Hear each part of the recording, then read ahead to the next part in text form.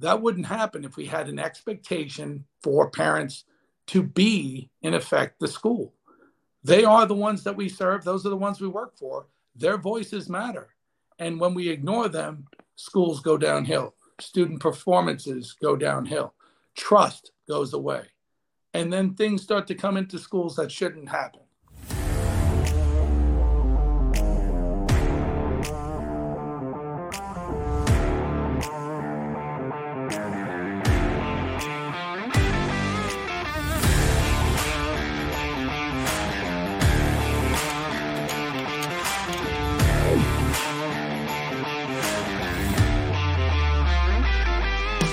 Welcome back to the Joe Mobley Show. I am Joe Mobley, your host and the original uncloseted conservative. Guys, thanks so much for joining us. We have, as always, an awesome interview for you today, and it's all because we have an awesome guest who's a career law enforcement guy and went from law enforcement into the classroom before Arnold did it, actually, for those of you that are old enough to get that reference.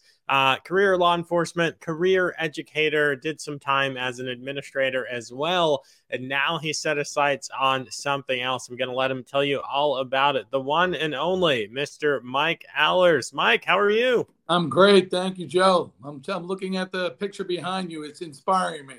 Good old walk crossing the Delaware, right? Looks like it there. It looks great. Just read Chernow's biography recently, so that's very timely. Perfect. Yeah, I got a lot of artwork in here. This one's my favorite. I have Kennedy's presidential portrait over here, and then my kids. There you go. Yeah, pictures of my kid. Well, actually, not pictures of my kids. What are these called? Silhouettes of my kids. So, yeah. It was like a first grade project. Yeah, it's a good one. Yeah. It's so good. God, if you don't have silhouettes of your kids, listeners, get some done. They're super easy to do. You can just have your kid turn to the side like they got arrested, take a picture, and, trace it. Just trace it, cut out the outline. Boom, you got a silhouette. You can throw it in the frame. And it's really a lovely thing to have there. You can do black and white or whatever. Yeah. Man, what a low cost thing. See, you would be thinking arts and crafts from a school perspective. I didn't even remember doing that. But yeah, no, we totally did that in elementary school. It's nice that, well, there's certain legacy projects that grade has. So you walk in when you're a school administrator and you're like, okay, we're up to the silhouettes part of the year, but they are in my house as well. And I bequeathed them to my two older boys, and my 18-year-olds is still in the house. So it's neat to see how they've changed over the years, that silhouette. So it is something that is timeless. And so it's excellent. I love it. So speaking of your kids, we met recently. I knew who your son was for quite a while. We got to meet just a couple of weeks ago. And, the listeners don't know who you are. So tell us about yourself. Tell us about your career, and then we'll dive into what you're getting into next. Okay. Well, again, my name, Mike Allers, right there on the screen. I'm a Long Island boy. So I was born back in the 60s. I'm the youngest of five. My dad was a World War II vet. Lied about his age, went into World War II around 15. And he was started out in the Merchant Marine and then wound up on a destroyer and wound up a chief petty officer before he timed out. But that's how I was raised. I was raised by a World War II patriotic vet that thought it was that important to get in at a young age. My mom's still alive. My dad sadly passed in 2009. My mom is still alive. She's a career artist, very creative lady. That's how she makes her money. She's an awesome artist. Some of her art she has art in the Oklahoma governor's mansion. She has art in different places around the country. So it's pretty hard to be around her because I can't draw worth of beans. So it's the way it is. But that's how I was raised. I was raised on Long Island, blue collar family. My dad was a carpenter, and we had those blue collar values. My dad taught us hard work. He taught us all how to do carpentry.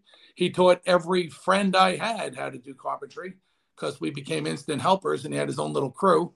And he built thousands of homes, supermarkets, Burger Kings, you name it. So it was great growing up and being around him.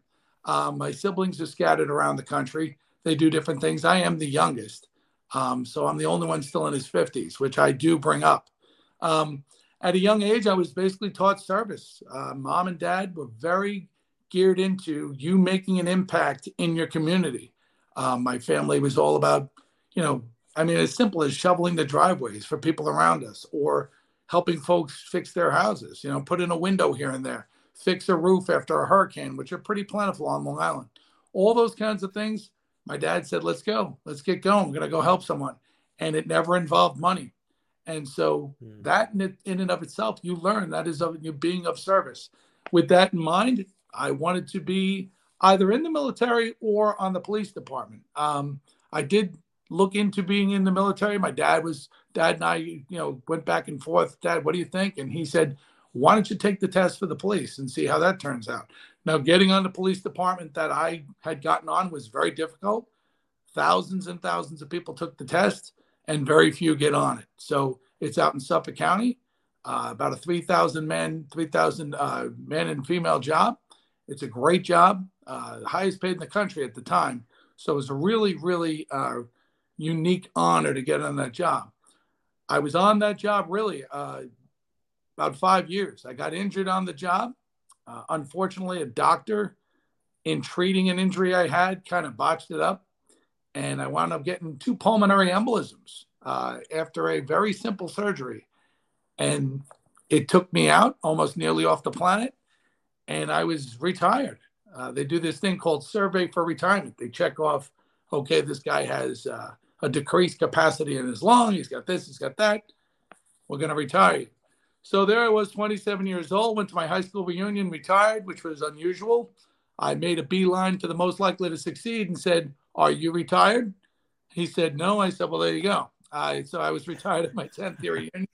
And then I was just feeling lost. I had one child at the time, and I said, I can't sit home.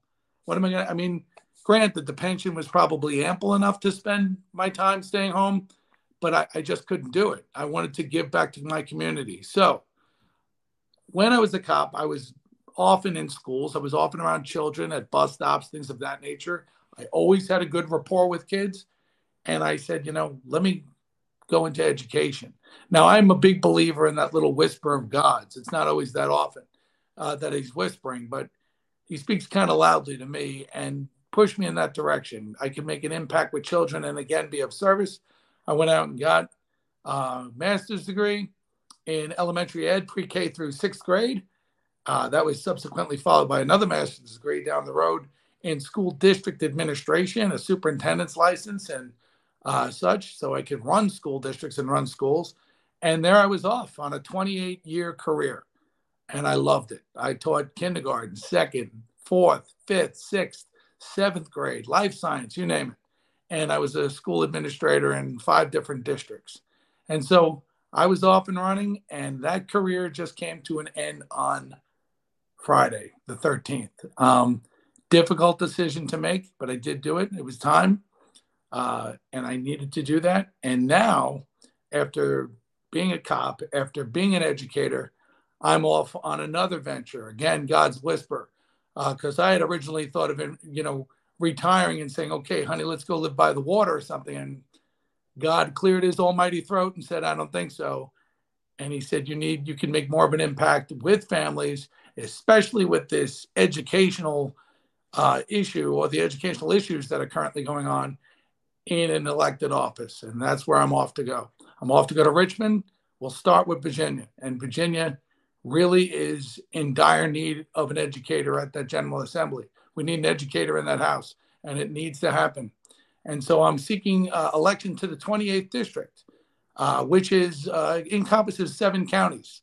I call them the Magnificent Seven. It's Spotsylvania, Orange, Greene, Madison, Culpeper, Rappahannock, and Fauquier counties. So it's really at the heart of Virginia, and it is certainly a microcosm of the bigger picture for Virginia with regard to the issues that are going on and the fact that parents currently feel so disenfranchised. So we need to give them a voice. I'm a fairly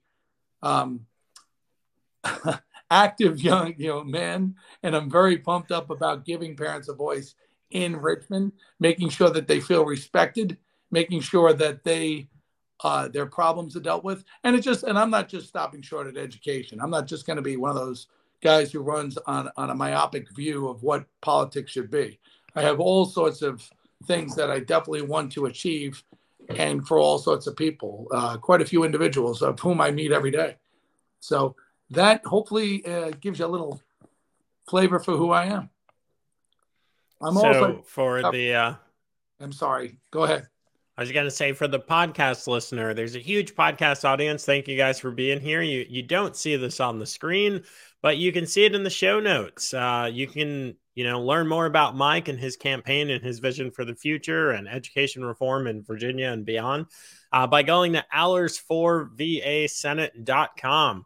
I'm going to spell it out because oftentimes there are numbers or other things in these websites, but this is allers4vasenate.com, ALLERSFORVASENATE.com. Guys, the link is in the show notes. It's in the description wherever you're watching. But this year we're promoting the podcast. So make sure you like, share, and subscribe to the podcast. And while you're down there, go ahead and rate and review the show. As always, if you rate the show and you review the show and say, oh, Joe's so awesome, Mike's so awesome, that's great. But we want to know something that you learned, something that inspired you or encouraged you in this episode. So you put something that Mike encouraged you, taught you, or inspired you with, and you will be entered in the monthly drawing to win a signed book. Don't know which book, not Next 5 Moves, because I'm going to keep this one. This one's for me. But maybe one of the Ben Carson books. He's a big education guy. So maybe an autographed Ben Carson book, One Nation, or what are the other ones? I got a ton of autographed Ben Carson books. I got a ton of other books. I don't think I'm going to give away the Shapiro book either. But maybe, just maybe. Maybe, just maybe. So tell us something that you learned, something that inspired or encouraged you. You get entered into that drawing, and you get to, catch up with Mike because his link's down there where you guys are looking. It's really interesting. My career is one that kind of reads interesting as well. But when you're a people person, a compassionate person, and you want to see people thrive and flourish and pursue and achieve excellence, it really makes perfect sense to go from, something that's service oriented like law enforcement into the classroom. And I'm sure that you've had this conversation thousands of times explaining to people what is that pivot about. But it actually makes perfect sense. And guys, I can tell you, if you find Mike on the street and talk to him, this is exactly the person you get who's been on the podcast so far.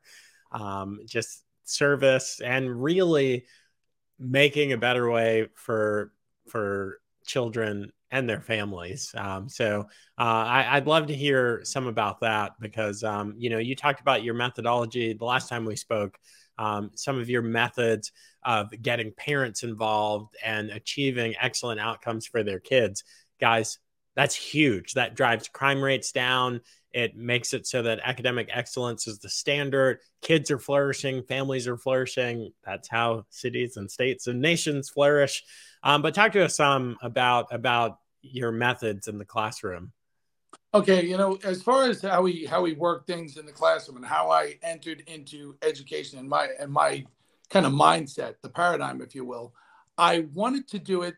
We kind of have this thing always in my classrooms and above my latest classroom that I just left, treat others the way you want to be treated. That golden rule, and my wife of 33 years, Camille, and my 3 sons, I always wanted to be that teacher that I wanted my children to have. And I always wanted to provide that environment for the parents that I would love as a parent given to me. So going into education, I recognized the fact that so many parents had a reluctance to come into the classroom. They may not have had a positive experience when they were students themselves. There's a certain intimidation there in coming into the classroom. So when I jumped into the school. Was this in both settings in New York and Virginia? Well, the first place I taught was in New Jersey. I taught for a year around Princeton, and we couldn't really afford that area. So my career really, I jumped in Virginia as an elementary school teacher down in Southern Albemarle. And at the same time, I was actually working at Thomas Jefferson's Monticello.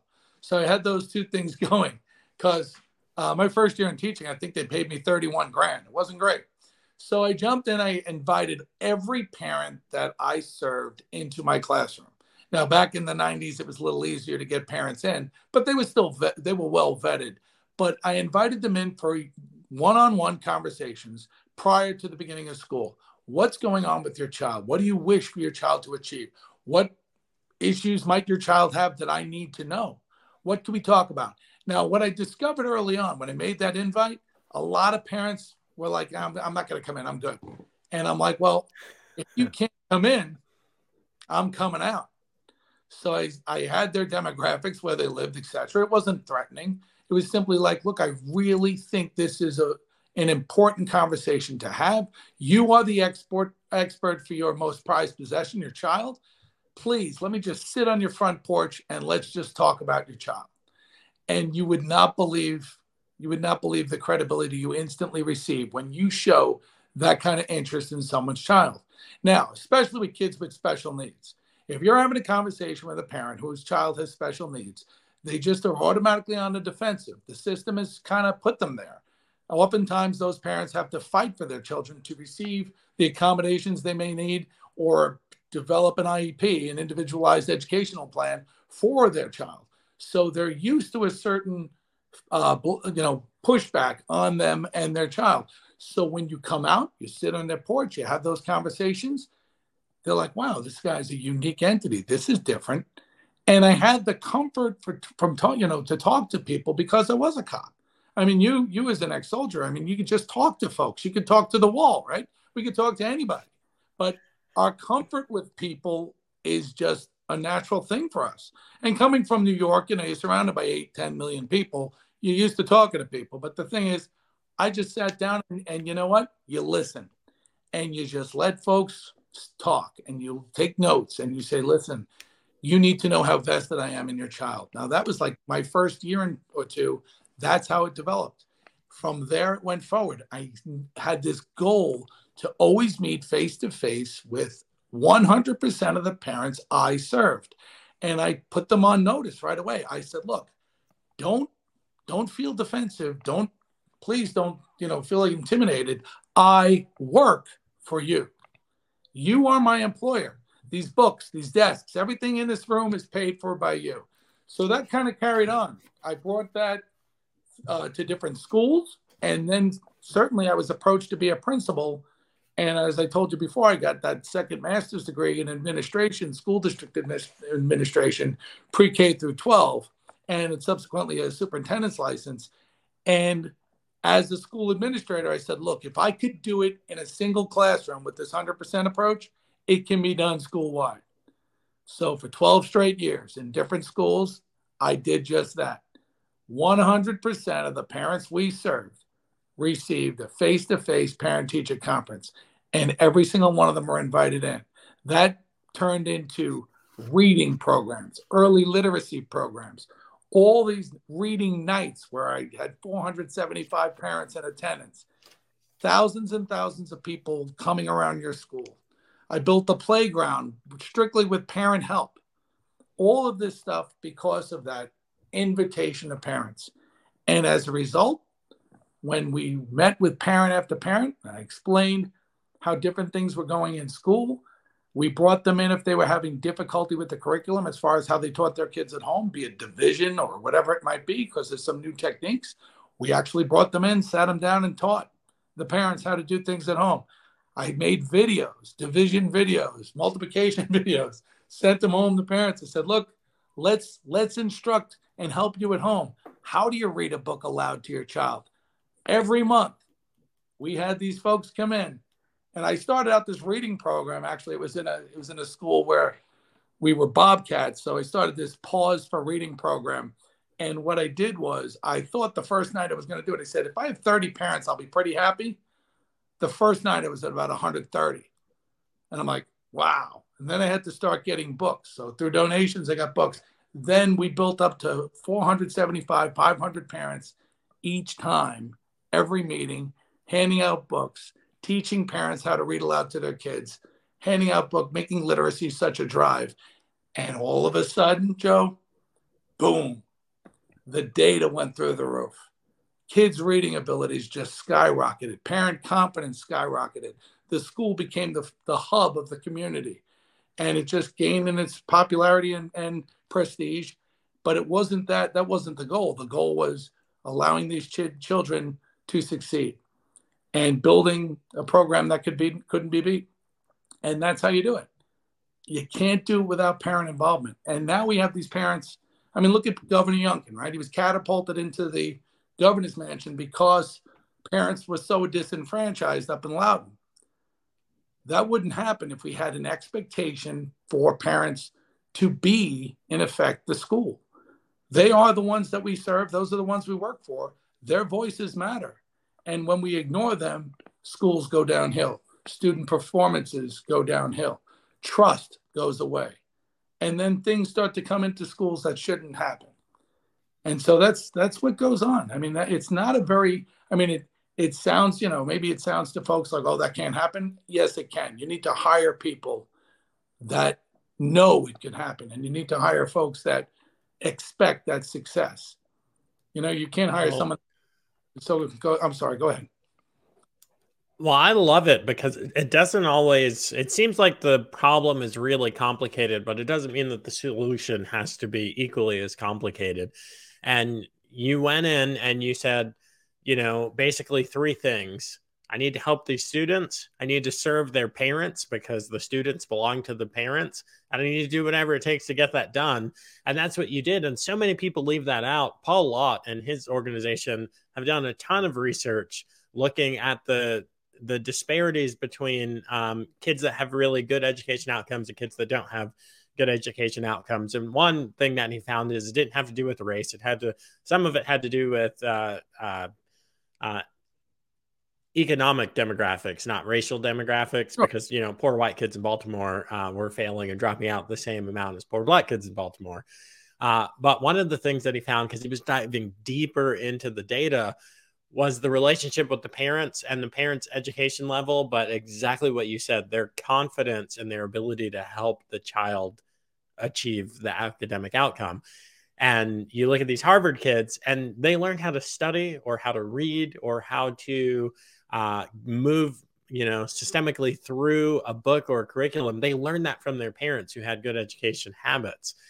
If they don't have that, then they're kind of crap out of luck. But you said, no, that's not enough. I'm making videos. I'm making things to send home to the parents to let them know, hey, you can help your child. And they probably learned a lot. They probably learned a lot about how to go through a book or about how to do division. There are so many people that can't do any type of math without their phone. So man, what an awesome story. And it worked out very well. And the thing is, I hear you with the socioeconomics, but the school that I just retired from is the poorest school in Orange County. It's the number one performing school in Orange County. The number one. It's not That's even awesome. They won't even advertise how good it is. I mean, they gave us awards recently, but they just won't even give you the actual numbers because it's just not even close. And it's because of the teachers. They're all on board. So if you put together a team of folks who are like-minded, it could just take off. And the thing is, again, those parents, like those Harvard kids, if you look at the schools across the nation, especially colleges, that make the most impact for socioeconomics, the schools that do, the number one college in doing that actually is UCLA. UCLA is a public college. It brings kids from down here socioeconomically to up here. Harvard, you come here and you stay here. Yale, you come in, you stay here.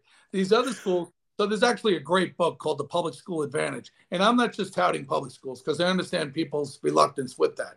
But the public school advantage is the fact that socioeconomically, kids can come from a position, like my parents. My parents didn't even graduate high school, okay? I'm the first male in my extended family to even graduate college. Most of us are tradespeople, which is fine. They're all killing me financially. But the thing is, I was the first one. But the thing is, you can come from a family that had a rough go, that had, poverty, historical poverty in many cases. And the school I serve isn't just, the minorities that are functioning that way. It's a very diverse population, and most of them are from the same socioeconomic background. And you could bring those folks and embolden those parents, and they want their children to boom. They want their children to be uplifted. And if you teach them how, and you take it on, and you don't condescend, and you are, look, you're my partner. I am as vested in your child as you could be and are. It's the payback is incredible. And it's an energy. It's a passion. I'm sorry, I actually get nuts about this, but I really, really want this to be something that's infectious. And our politicians know nothing about it. They yell things about education. We need to fix the educational system and rots, blah, blah, blah. It's not the educational system. It's who we're hiring. And these higher ups don't have those expectations in the school districts. Teachers do, but the higher ups don't. They're pumping an agenda or whatever. It's the latest flavor. But most of the teachers I know in my 28 years really are vested in children, and they get a bad rap. So, but I understand things are going on. I'm not blind, but that passion for kids and making them successful. I want someone, you're a young man, but I want someone to take care of me in my older years. And we're educating tomorrow's caretakers and doctors and lawyers and cops and teachers. And if we don't have that realization, we're striking out. Guys, 8 out of 10 Americans are completely dissatisfied with work, miserable, and they hate going into their job. This is a nut statistic. I can't believe so many people live that reality, especially since there are more jobs than people. That means it's actually easier for you to get into the career of your dreams, to get that dream job. This is something I can coach you through. No matter the company, the industry, no matter your education, qualifications, or experience. Guys, I've built a successful career in more than 5 different industries. I was always promoted ahead of my peers. I was always put in positions of more and more responsibility and leadership. This is something that I can help you achieve for yourself.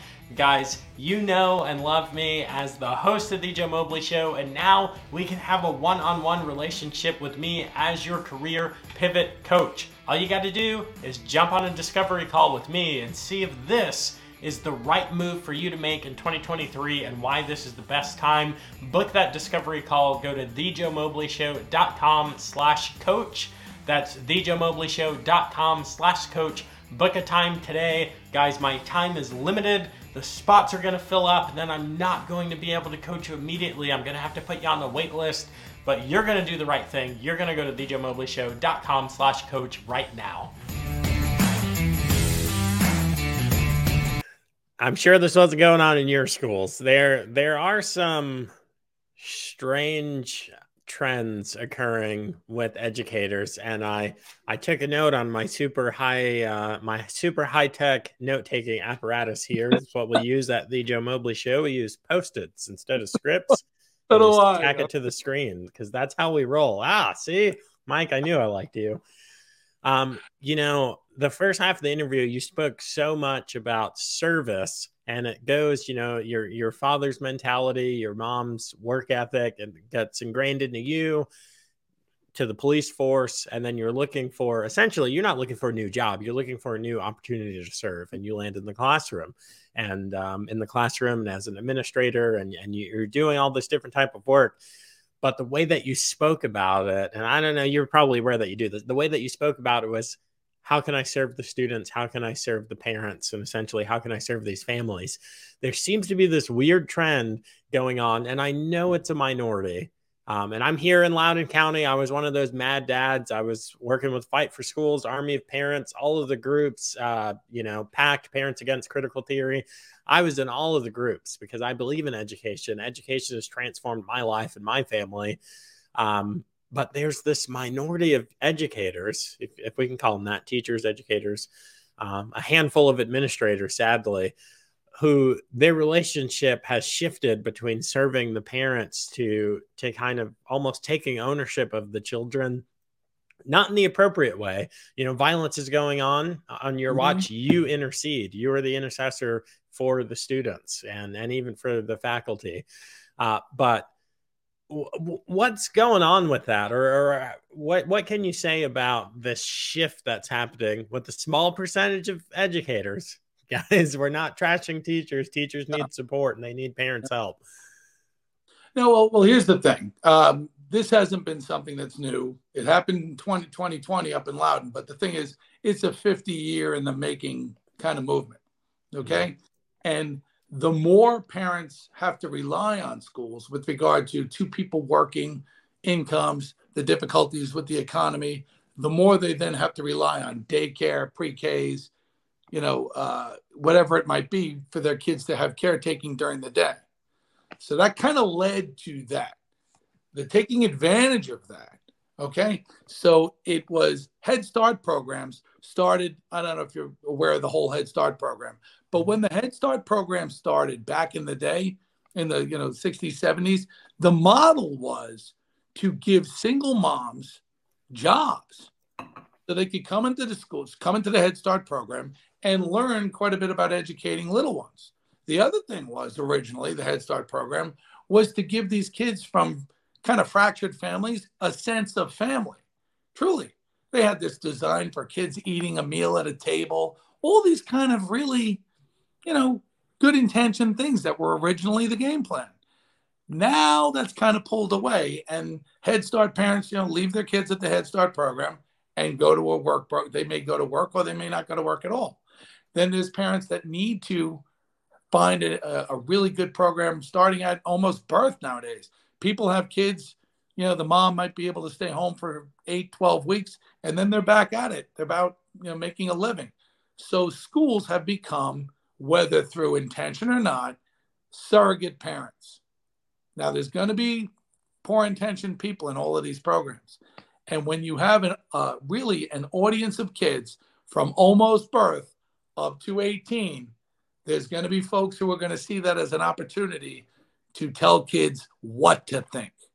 My whole goal has been geared toward teaching kids how to think, not what to think. But there's always going to be those folks with that ill-conceived bad plan that they're going to go, look, we have a captive audience. These kids are going to be voters in 18 years. We have 18 years to bring it along. And so that Biden mentality that we own your kids is something that parents have to realize could go on if they're not focused on what is happening in their schools. And that is exactly right. You said some bad players. Yes, it's not the high percentage of folks, but it clearly comes from the fact that there's an audience of children there that could potentially be voters and of a mindset that agrees with what they're being taught. And it's that indoctrination happens. And it's unfortunate. So it is something that we have to make parents aware. We have to be open. We have to be honest. We have to be, pardon the overused term these days, transparent, 100%. This is the curriculum. You have a voice. What do you think? This is our program. And, it's still important to have folks come into school. We use the school districts, a lot of school districts, simply up in Loudoun, use the pandemic as that you can't come in. You're not allowed in here. You got, where we have to stay free from parents. And they took advantage of that, those bad players. That's another problem in and of itself. And as a result, 60,000, 70,000 people left public school over the last X amount of years because they're like, forget it. We don't trust you. You're not inviting us in. And that's where it comes into play. So we need to hire certainly a state board of education. We need to have a state superintendent and politicians saying, we work for you folks. We're going to have open houses ad infinitum. You're going to know exactly what we're doing. We're not pulling the wool over your eyes. We're not trying to con you. This is what we're teaching your child, and it's going to be a classic education. It's going to be reading. It's going to be writing. It's going to be arithmetic. It's going to be communication. It's going to be socialization. It's not going to be somebody's political bend or political venture, whatever it might be.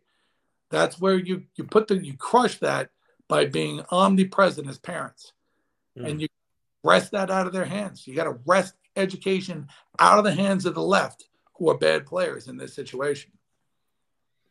So I'm someone who believes in meritocracy and individual achievement, which means that we've got the big scary A word. That means individual accountability, guys.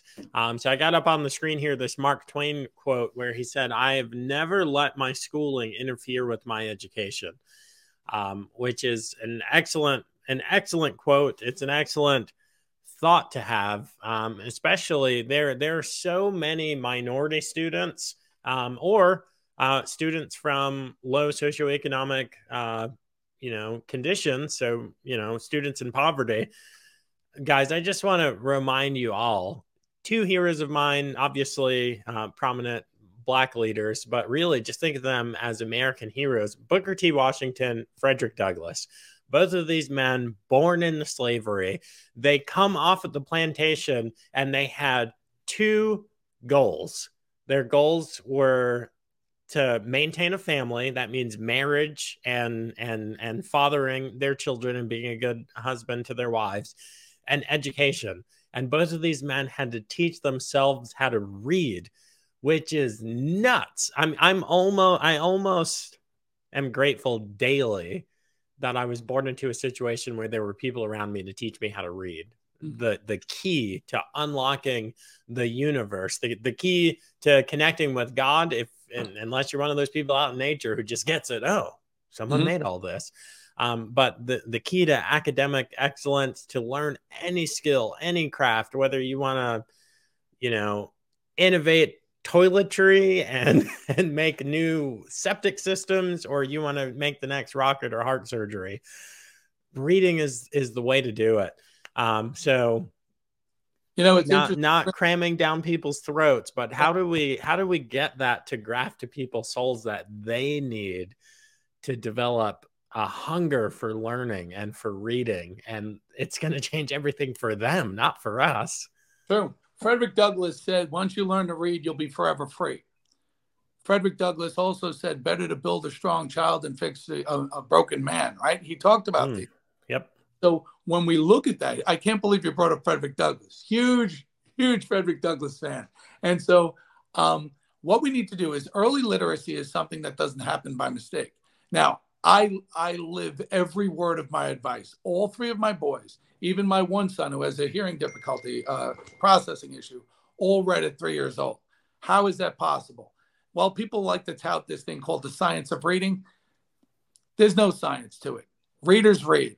Readers learn from their parents. You break down that code, you teach them step by step, you show them. Now, it's somewhat organic if you grow up in a literate household. My dad would hand you the newspaper and outline the article you better read by the time he gets home from work. I mean, that was just how we grew up. My dad just digested novel after novel, book after book. We had encyclopedias that he did side jobs to buy. I mean, that's how I grew up. He wanted us to know about everybody. You showed Twain. We had to read Twain. We had to read the writings of Abraham Lincoln. My father was just like, look, this is how you do it. Now, here's where we're having a disconnect with kids. And to your audience, this is going to sound very preachy. Folks, your kids are too plugged in. You're not going to read by playing video games. It's just destroying kids' attention span, and it's taking away their ability to get this done. It requires quite a bit of cognitive energy at the onset of reading, especially those early literacy years. And that cognitive energy needs to be focused into reading and decoding. And then you have to, as they get older, they learn to write, they learn to encode. So you need to make sure that those kids are well prepared. Now, what I did was, in the schools I've run, and one school in particular in Madison, Virginia, we took the money that we received from Title I. I don't know if you're familiar with that. Title I monies go to lower socioeconomic schools. So we had Title I monies, and we looked specifically at how our kids have benefited over a longitudinal study in a long period of time regarding how they received the not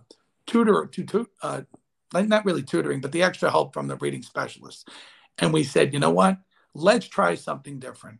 Rather than approaching these kids with their reading difficulties in first grade, second grade, and third grade, whatever, let's approach it and have the reading specialists go into our pre-K.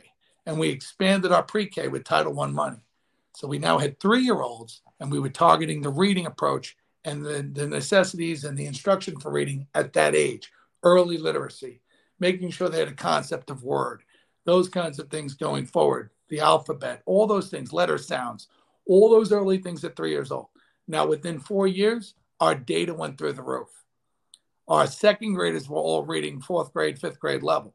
And it wasn't magic, Joe. It was simply getting kids at a younger age. It's like teaching kids how to swing a bat at a young age, and all of a sudden they're great in Little League at 7 years old. It's not magic. It's all practice. But when we have kids come home from school and their parents just go, okay, go to your room and plug into whatever game it might be, you lose them. You're losing great time together, and you're losing that opportunity to help your kids succeed in school. And if your child sees you as a reader, your child will become a reader. It's just one of those things. It's the same thing with bad habits, right? Child sees you smoke, really good chance the kid's going to smoke. So the same thing with bad habits. So good habits are the same exact thing. And we need to look at those folks. We need to champion the attitudes of Frederick Douglass and Booker T. Washington. And we need to talk about the fact that this reading opens up things to you that you could never have dreamed of. You could be whatever you want, but it all starts with literacy. And it really, truly does. It really does, yeah. So, I mean, any line of work, what can you do? You can't drive a car without being literate. I mean, you could start it up, but you're going to go through whatever sign it might be. You need to understand that the world comes with rules, and you need to read them. And the other thing is, it makes you an active citizen. It makes you someone who can then be a better parent. And I think some of the best times I've ever spent, my sons became crazy readers. And, you know, it starts with that, Where the Wild Things Are. And it starts with the next years of Nate the Great and, Henry and Mudge and all those series of books, The Magic Tree House. You get them really into it where they just can't get enough.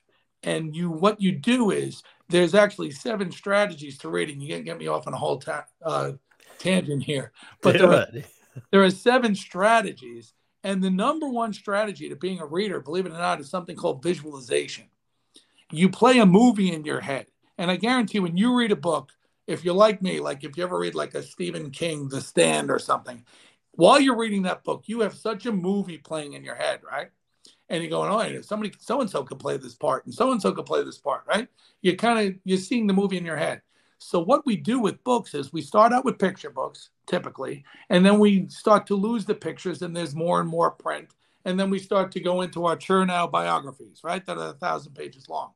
Well, what marketing geniuses have recently done, and you have kids, marketing geniuses have recently taken those steps, going from pictures to print. And now they've actually, and part of this, the only word I could really use here is they've slowed down the progress. And what they have now is graphic novels. Graphic novels have completely slowed down kids' ability to visualize, because now they have like 3 words on a page with pictures for kids in 5th grade.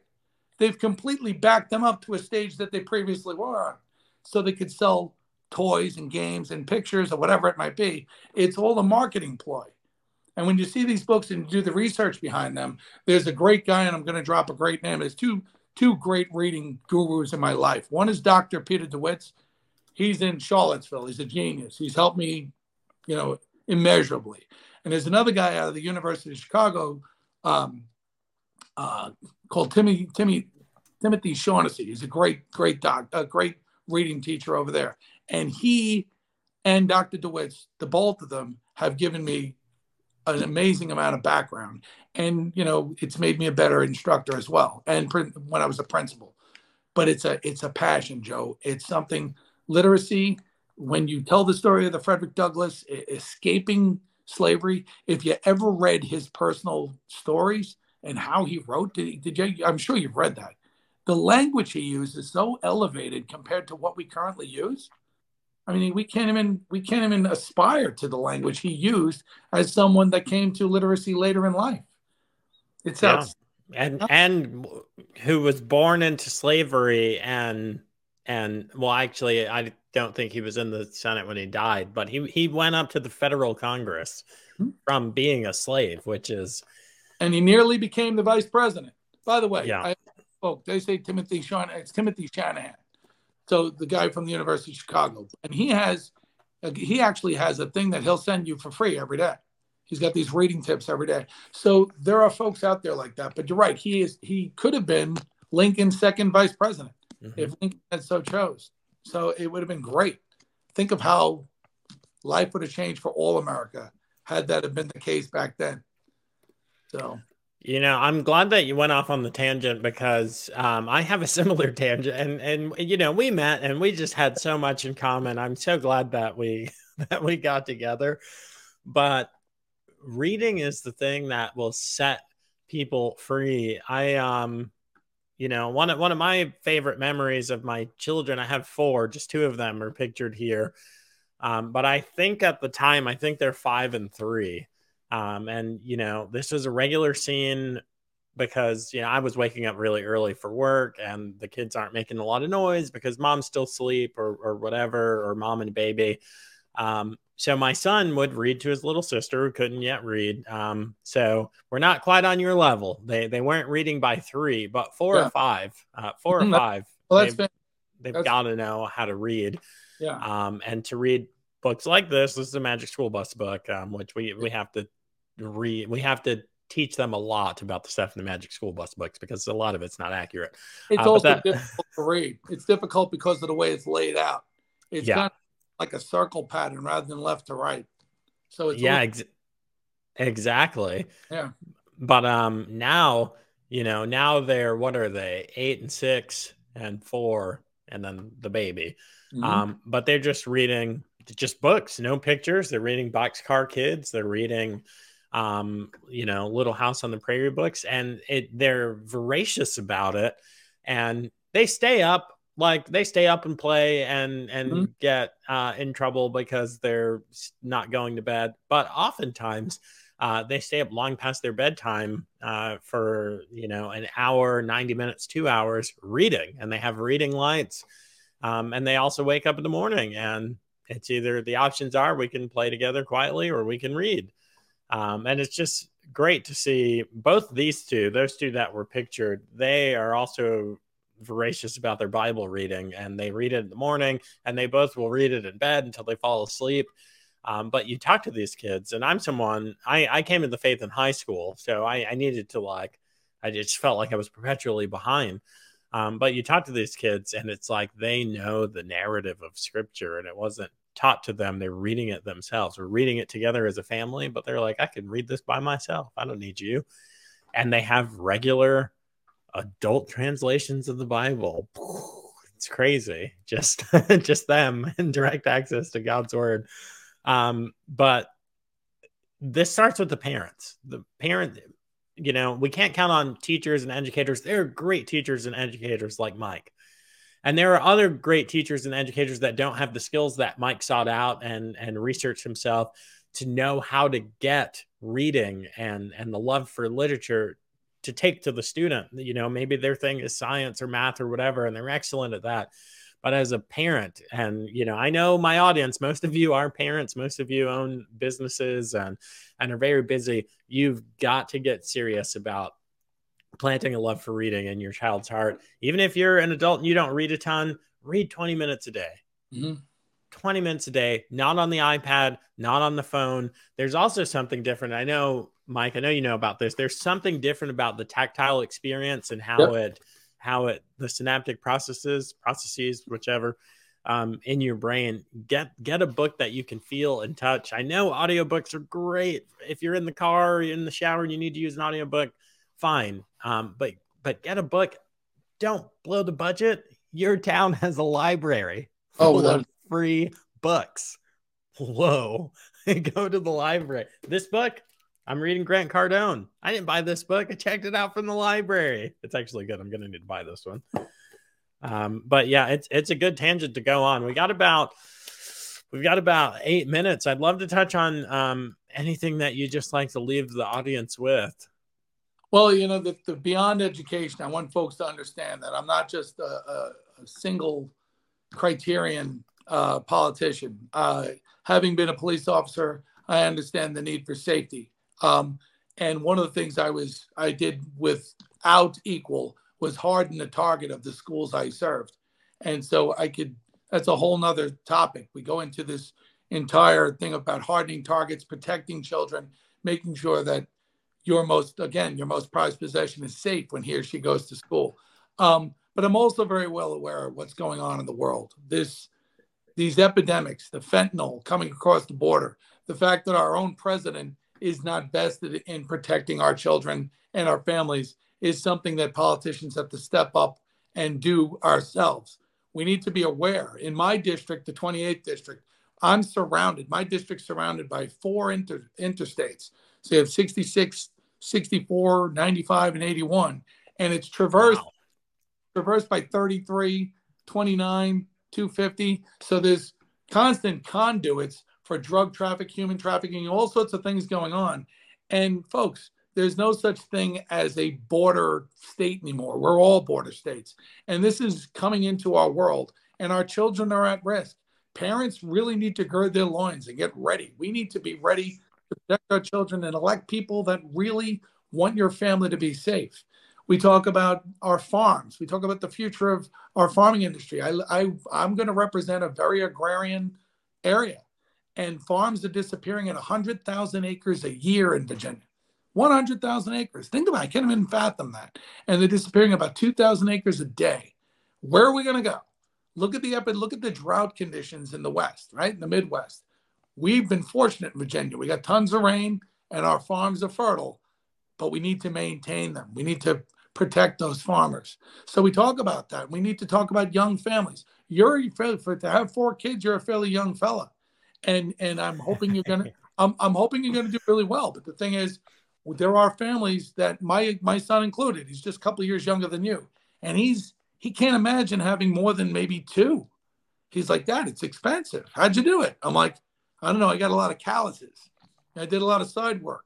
I said, but I wanted a big family. I only have 3 kids, but I wanted a big family.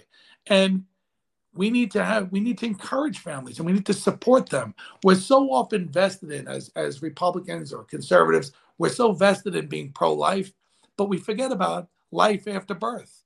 We need to be there for that kid's entire growth, because if we're not, like I said before, those bad players on the left will be, and they'll be selling those kids a hill of beans. We need to be right there, helping young families, helping them find solutions, developing pre-K programs, taking funding that was originally for something else and putting it into a pre-K program, or giving young moms opportunities to learn how to properly do their jobs at home as far as being a parent, young dads, keeping those families together, removing taxing from their personal property, or giving them breaks on new mortgages. So whatever it might be, helping them a little bit here and there, getting them through so they could stay in our state. The Commonwealth has folks leaving. You know, it's most states that are expensive. We're pretty expensive. Have an exodus of young families. My son left. He went to West Virginia. It breaks my heart. And I want my grandbabies around me. I want my kids around me. But we need to make it that. Like our farms, we need to provide a fertile ground for our kids to grow and raise their families, and we get to be around them. It's super important. So I don't want folks walking away going, this guy's just an education guy. My opponent, interestingly enough, last week, we're talking, and he says, there are 2 openings on the State Board of Education. Really? I'm going to go take that bait? I'm that easily afraid. I'm like, no, I'm not leaving the race. I'm in it to win it. So, but I just want the takeaway of folks go away. I'm an energetic guy. If you look at my age doesn't match the level of energy God gave me. I am pumped up. I really want to work for Virginia. I will work every day. I'm going to reinvent the job of being a senator. And if I could just say one more thing about education, one of the number one things I'm going to do is I'm changing it. I'm turning it on its ear, man. I'm changing the paradigm. The 180-day construct, and I think you heard me say this when you and I met, it doesn't work. You take away all the time that these kids have to take testing, handful of days for snow days, fundraising, all this nonsense. In reality, teachers are trying to teach a year's worth of curriculum in about 145 days, truthfully. Now, everybody's always so vested in how are we going to compete with China? How are we going to compete with Japan? How are we going to compete with Finland? Right? They go to school 230 days. Yeah. There's no contest. And, we talk about the things that are plaguing kids. now everybody's getting back on obesity and all these other things. Look at their schools. Everyday PE. Every kid takes, karate or judo. Every kid has all this activity. Their TikTok in their country is all about instruction. Ours are all about turning people into zombies. So we really need to understand, to be competitive, we need to change our model and our expectations. And it starts with our babies. And we get them literate. And like Frederick Douglass said, they learn to they'll learn to read, they'll be forever free. And we will concentrate on building strong children and not fixing, broken adults. And that's critical. Couldn't agree more. Guys, the website is Allers for Virginia Senate. Go there, learn about Mike, and don't forget about supporting his campaign. See this magic button in the top right? It says donate. It's a real button, and you can donate real money that you worked hard for to earn, and you can feel good about it because Mike knows that you worked hard for your money. And if you donate it to his campaign, he's going to work hard for you. You do not need to be a Virginia resident to donate, folks, but there are campaign limits. I've been out of the campaign finance world for about a year at this point, so I don't remember what the limits are. It might be $5,900 per individual or something like that. The SEC, FEC, they will let you guys know if you screwed it up by giving too much money. But hey, that's a good problem to have, giving too much money to a campaign. Not a one-trick pony, guys. He's got a ton of really good thoughts, policies, and implementation. We're talking safety and security, when we're talking education, taxes, protecting the First Amendment, and so much more. Go to his website, click Meet Mike, and you can see some of those policy issues. Mike, I can't thank you enough for coming on. It's just been a pleasure. I can't thank you enough for having me. God bless you.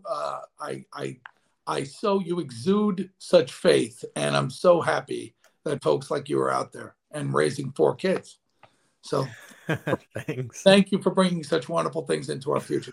I really appreciate it. It's my pleasure. Thank you.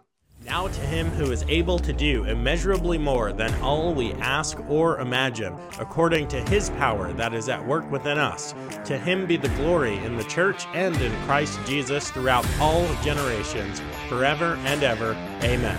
If that was the first prayer you've ever prayed, I hope it won't be the last. Until next time, this is The Joe Mobley Show.